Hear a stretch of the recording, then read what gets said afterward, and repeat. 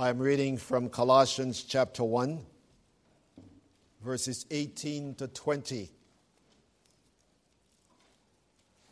We did an exposition on verse 18 last week, and this week we'll look at 18 to 20, which is the context.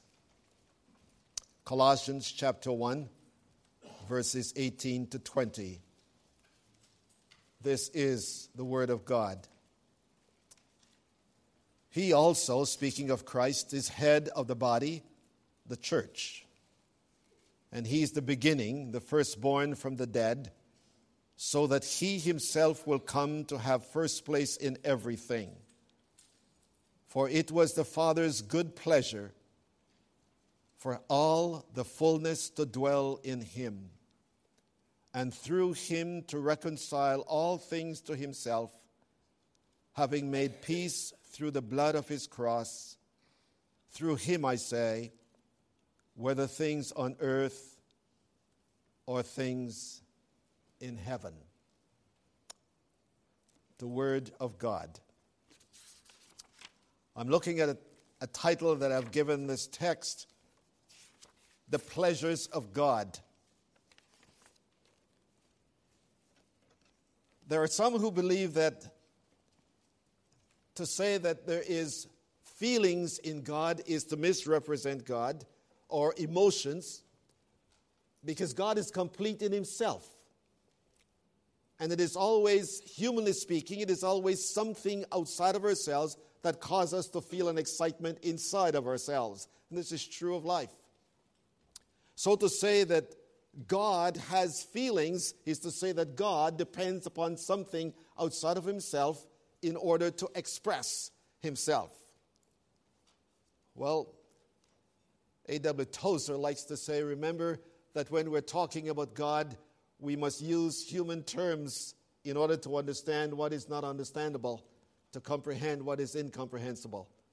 And so when we talk about the pleasures of God, we're talking about something totally different than what we think in terms of human pleasure.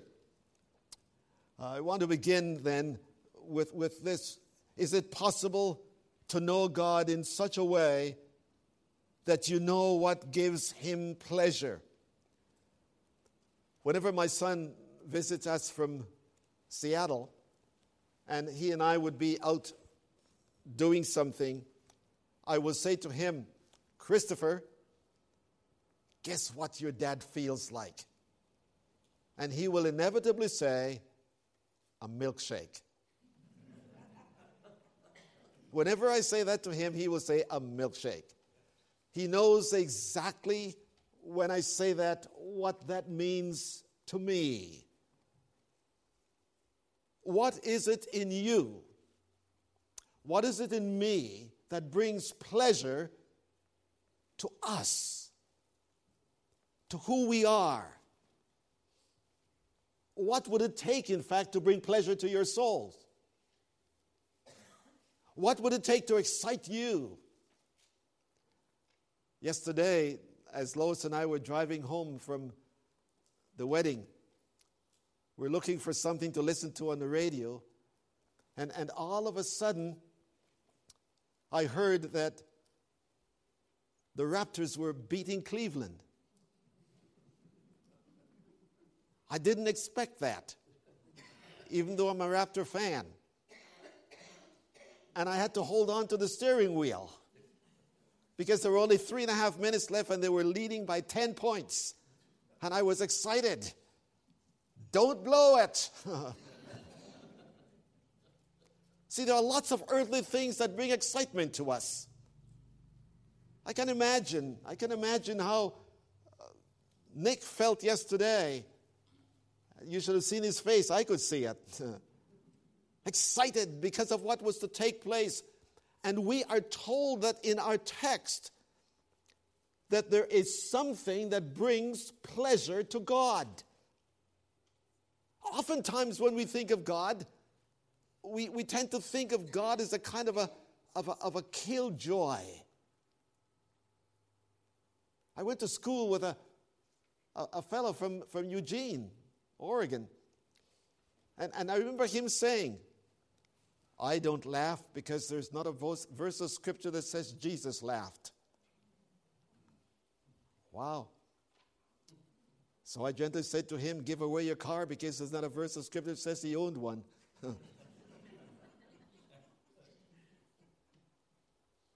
Listen to our text as I read it again. For it was the good pleasure of God, verse 18, it was 19, I'm sorry. It was the good pleasure of the Father for the fullness to dwell in him. Jeremiah chapter 9, verses 23 reads this way. Please listen to this. Let not the wise man boast in his wisdom. Let not the mighty man boast in his might. Let not the rich man boast in his riches. But let him who boasts boast in this, that he understands and knows me, says the Lord, that I am the Lord who practices steadfast love, justice, and righteousness in the earth. For in these things I delight, says the Lord. In these things I delight. God says there are things that delight me. Justice, righteousness, steadfast love. Let me begin by talking about what God is speaking about. He's speaking about what exists in what we call the Godhead or the Trinity. But Paul expresses it to us this way, showing us that the ecstasy of which he's speaking, we'll see this in a minute, is what is taking place in outside of time, in eternity, where God is saying something, doing something that is producing a sense of intense joy. That's what the dictionary says ecstasy is. It is the intense joy or delight. The subject is God. What is it?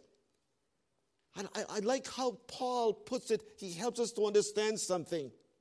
That the ecstasy of God is a relational ecstasy.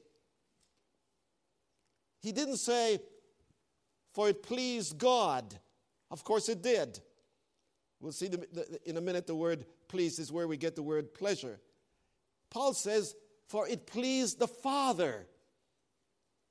It is this relationship that takes place in eternity that is so unique, that is beyond our imagination. And Paul says the Father relates to the Son in a way that is unique. There is this relationship. And this relationship is what produces what is necessary for your life and mine, as we shall see in a few minutes. When Jesus was being baptized, as he went under the water and he came out, and as he was coming out, the heavens parted, and a voice from heaven came and said, this is my beloved Son. God wanted the world to know that a relationship exists between the one coming out of the water and the God who was in heaven. He wants us to see that what really matters for life, my friends, is relationships. Relationships.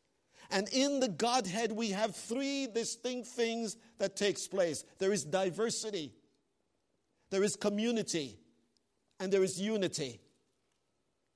This is why we will see in a few minutes what it means. There's a Father, and there's a Son. There is a Spirit, diversity, one God.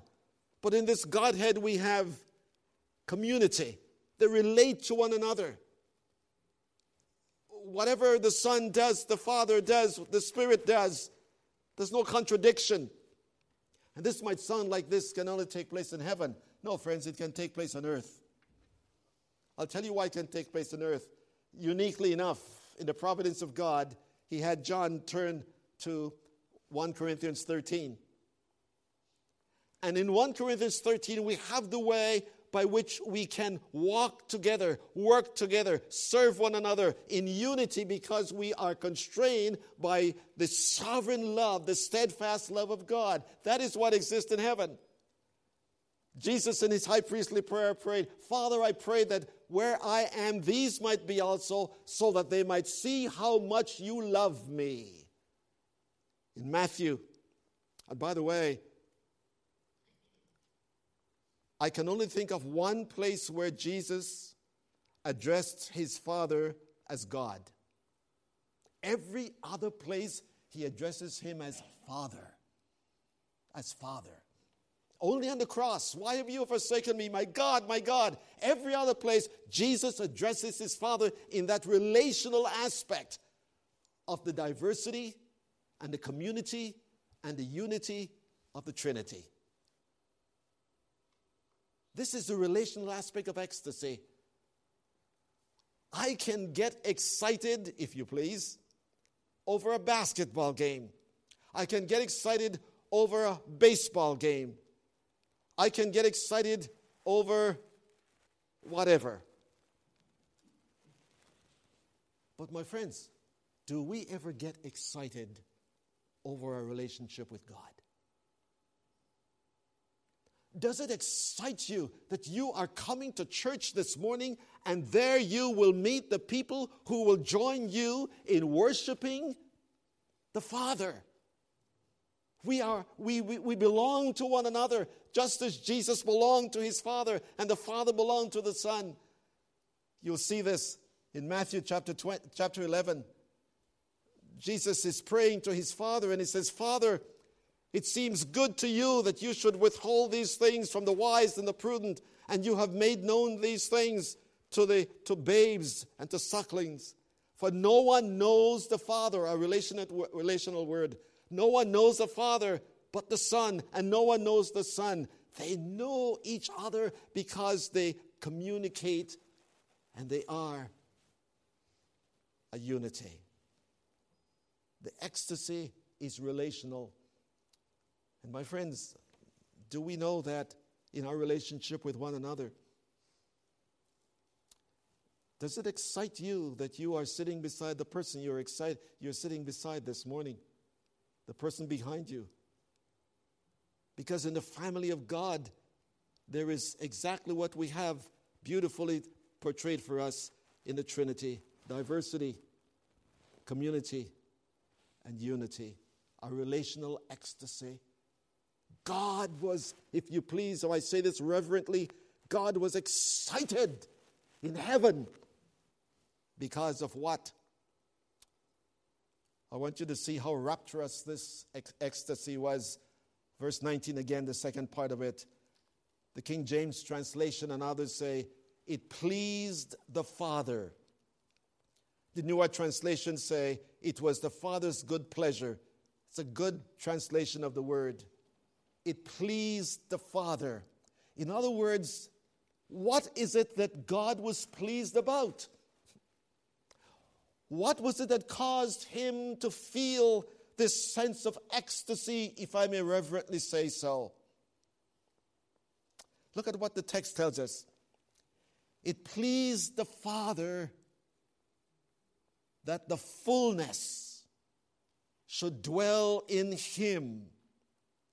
Please listen carefully now. When it says it pleased the Father that the fullness should dwell in him, it is talking about Jesus in his incarnate state, his earthly human way. And the Father is pleased that when the Son came into the world, he came with all the attributes of deity. What was true of God in spirit in heaven is true of his Son on earth. And God was pleased.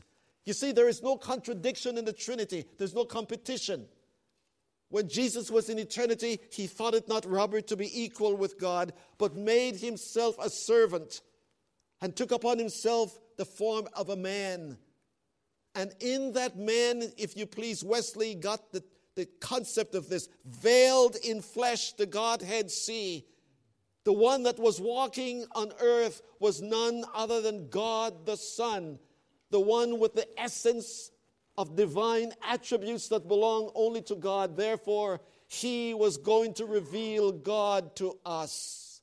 And the Father was pleased not by the archangel, not by a creature from heaven, not by some catastrophe, but by the Son. He took upon himself the form of a man, and that man that was born of that woman, and that man that became a carpenter, and that man that walked the streets of Galilee was none other than God walking upon the very earth he had created.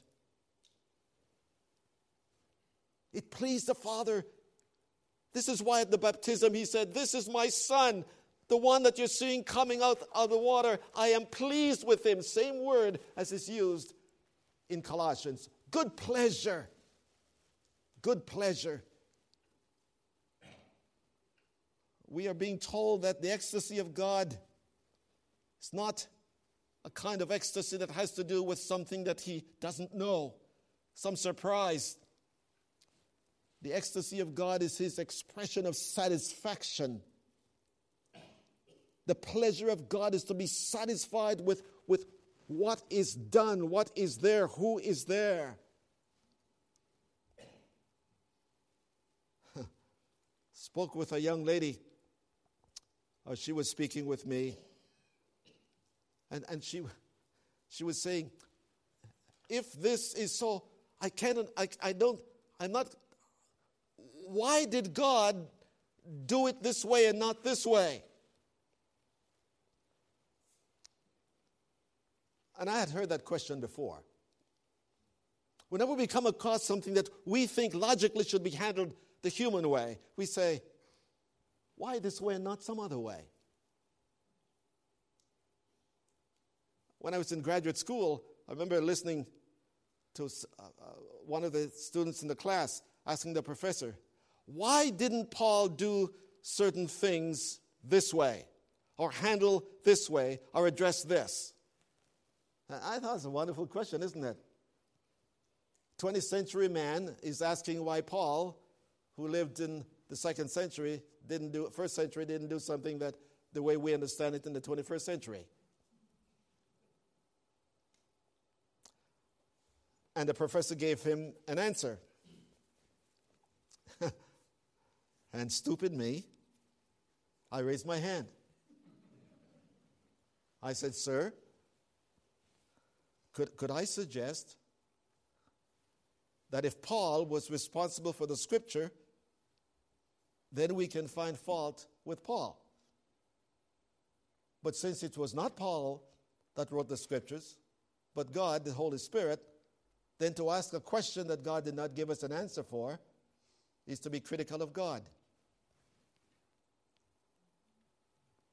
Because, friends, let me tell you what I'm getting at.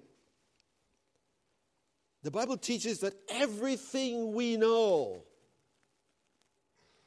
of heaven, everything we know of hell, everything we know of the life to come, everything we know of human sinfulness, everything has been given to us in the Word of God through the Son of God.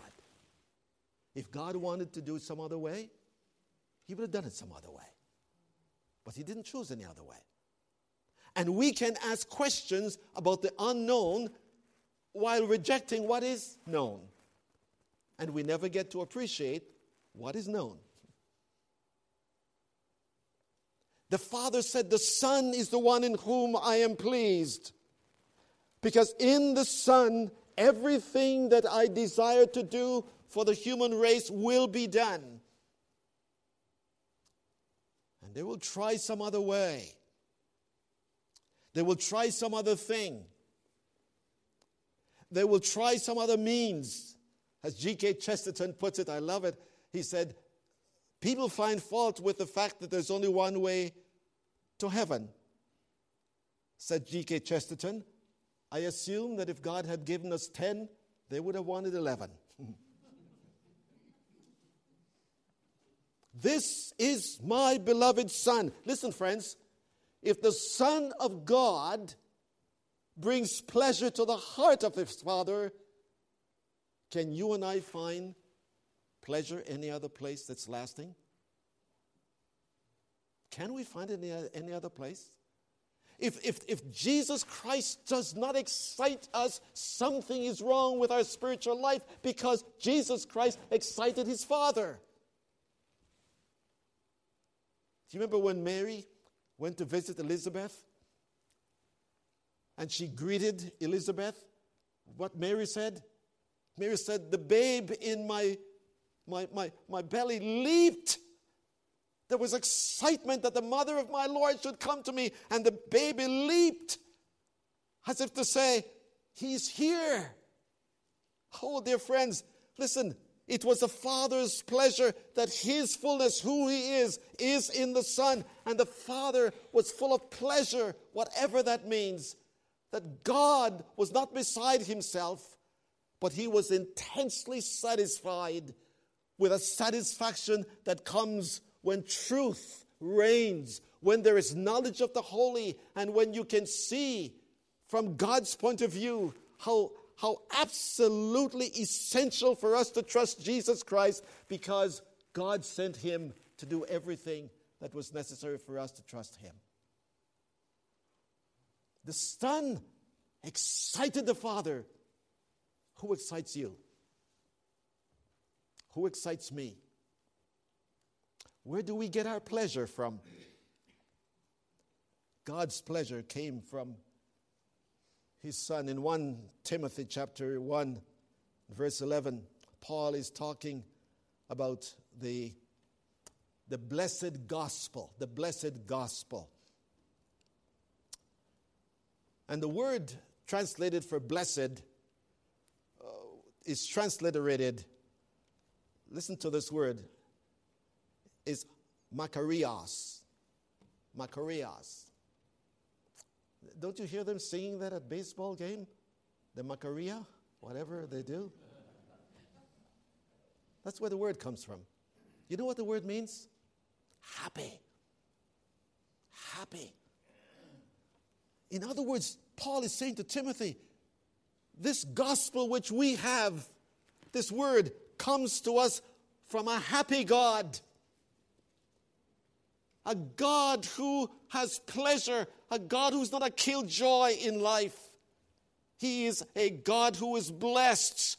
And the word comes from that word, that he is a happy God. My friends, can you know God and can I know God without being happy?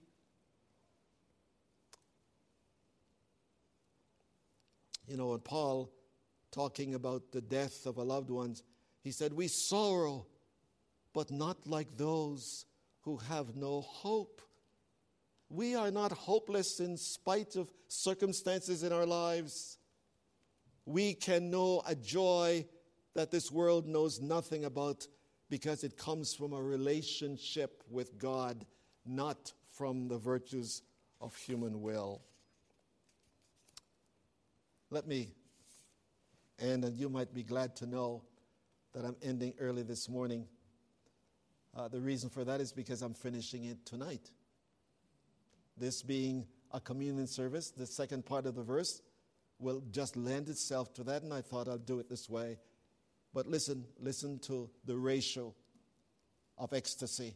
Listen to it.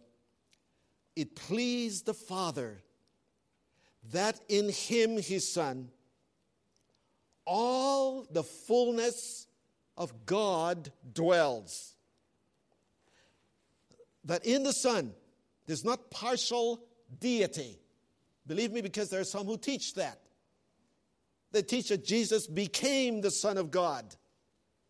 That as time went on, he developed through the things he did to become God. And Paul says, no, Jesus Christ did not come to become. He came as he always was. The ratio. God said, all my fullness dwell in him. Not in Michael, not in Gabriel, but in him. So Jesus Christ, and you see the problem with the church at Colossae was that people were bringing some new philosophy about angels and philosophies into the church. And Paul is saying, no, the supremacy is in Jesus Christ and the sufficiency is in Jesus Christ. And so because in him all the fullness dwells, we look and believe in him alone, not in what anybody says about life, but what he says about it. And that relates to a lot of things. He speaks as the incarnate God. He speaks as one who is full of the authority, full, not partially. He didn't have to pray for this and that. He prayed out of himself because he was God. And when he spoke of things, says his contemporaries, he spoke as one having authority, not as one who has to search for anything about heaven or life beyond, but he spoke as one who could speak with absolute truth and fiat with what he was speaking about. I was reading this morning in my quiet time, the Sadducees asked Jesus about life after death. And I always find that so humorous because the Sadducees did not believe in the resurrection, but they're asking Jesus about the resurrection, which means they were trying to just play with the truth. And I loved the words of George MacDonald, who said, I have learned not to give truth to those who do not want it, lest they have more room for arguments. And sometimes we need to know when to answer and when not to answer. And so they were asking Jesus about this woman who married 7 times because of brothers that died. And in the culture of the day, the brother who died without leaving an offspring should be remembered by the next brother. And there were 7 brothers. And so the Sadducees asked Jesus, in the resurrection, whose wife shall she be? And what did Jesus say? Jesus said, you err because you do not know the Scriptures. You err because you do not know the power of God. In the Scriptures, you will understand that God has a purpose. And you will know what that purpose is if you listen to what I am saying, because I am the Father's mouthpiece, if you please. The Word, the existence of the Word in eternity became flesh, and He fleshes out for us God's will, God's way, God's determination. So what do we need to know about life? We cannot go wrong if we follow Jesus Christ. In Him is the fullness, the essence and the glory, which fullness is the source of grace and glory for you and for me. From His fullness we have received grace upon grace. And that's why, my friends, if I may close at this point, when Horatius Bonar lost his 2 children crossing the Atlantic, having just experienced devastation in the city of Chicago, as he boarded the ship to meet his wife who survived the storm across the Atlantic, his history tells us that as he got to the place where his 2 children were somewhere at the bottom of the ocean, Horatius Bonar wrote, when peace like a river attendeth my way, when sorrows like sea billows roll, whatever my lot, thou hast taught me to say, it is well with my soul. Out of his fullness, for the darkest moment in his life, he received out of the fullness of Jesus. For Art and Doris, their son taken out of this world, they received out of the fullness of the one whom God sent to be their Savior. What this church did was because of the fullness the church received from Him. Out of His fullness, please let me read it again. From all eternity, the plenitude of the Godhead, the fullness of God, the essence and glory, which is the fullness of the source from which we live. That's why we need to understand what brings pleasure to God. And if the Son, in all his fullness, brought pleasure to God, God was even pleasured because he knew that when you and I take of the fullness from the Son, we are receiving of the fullness from God. And we too can say, it is well. It is well with my soul. Let's pray.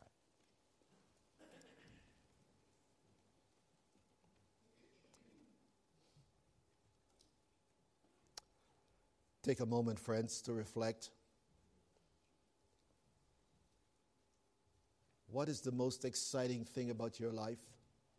We were singing this morning, there's no comparison. Is it true? If you have never trusted Jesus Christ to be your Savior, this is an opportunity for you to pray what is known as the sinner's prayer. Lord, be merciful to me, a sinner, and save me for Jesus' sake. For whoever calls upon the name of the Lord shall be saved. Tonight we will come together and we will take of the fullness of Christ and we will minister to one another. And out of his fullness we'll minister to a world that is out there. And we will continue to take of his fullness, minister to one another. Take a moment. The fullness of Christ is the source by which we live.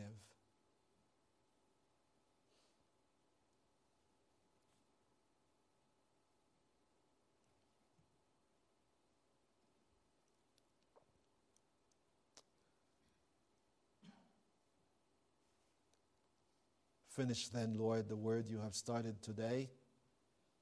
Complete it by your Spirit.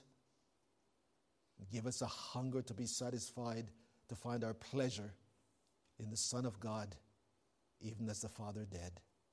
And we pray in his name. Amen.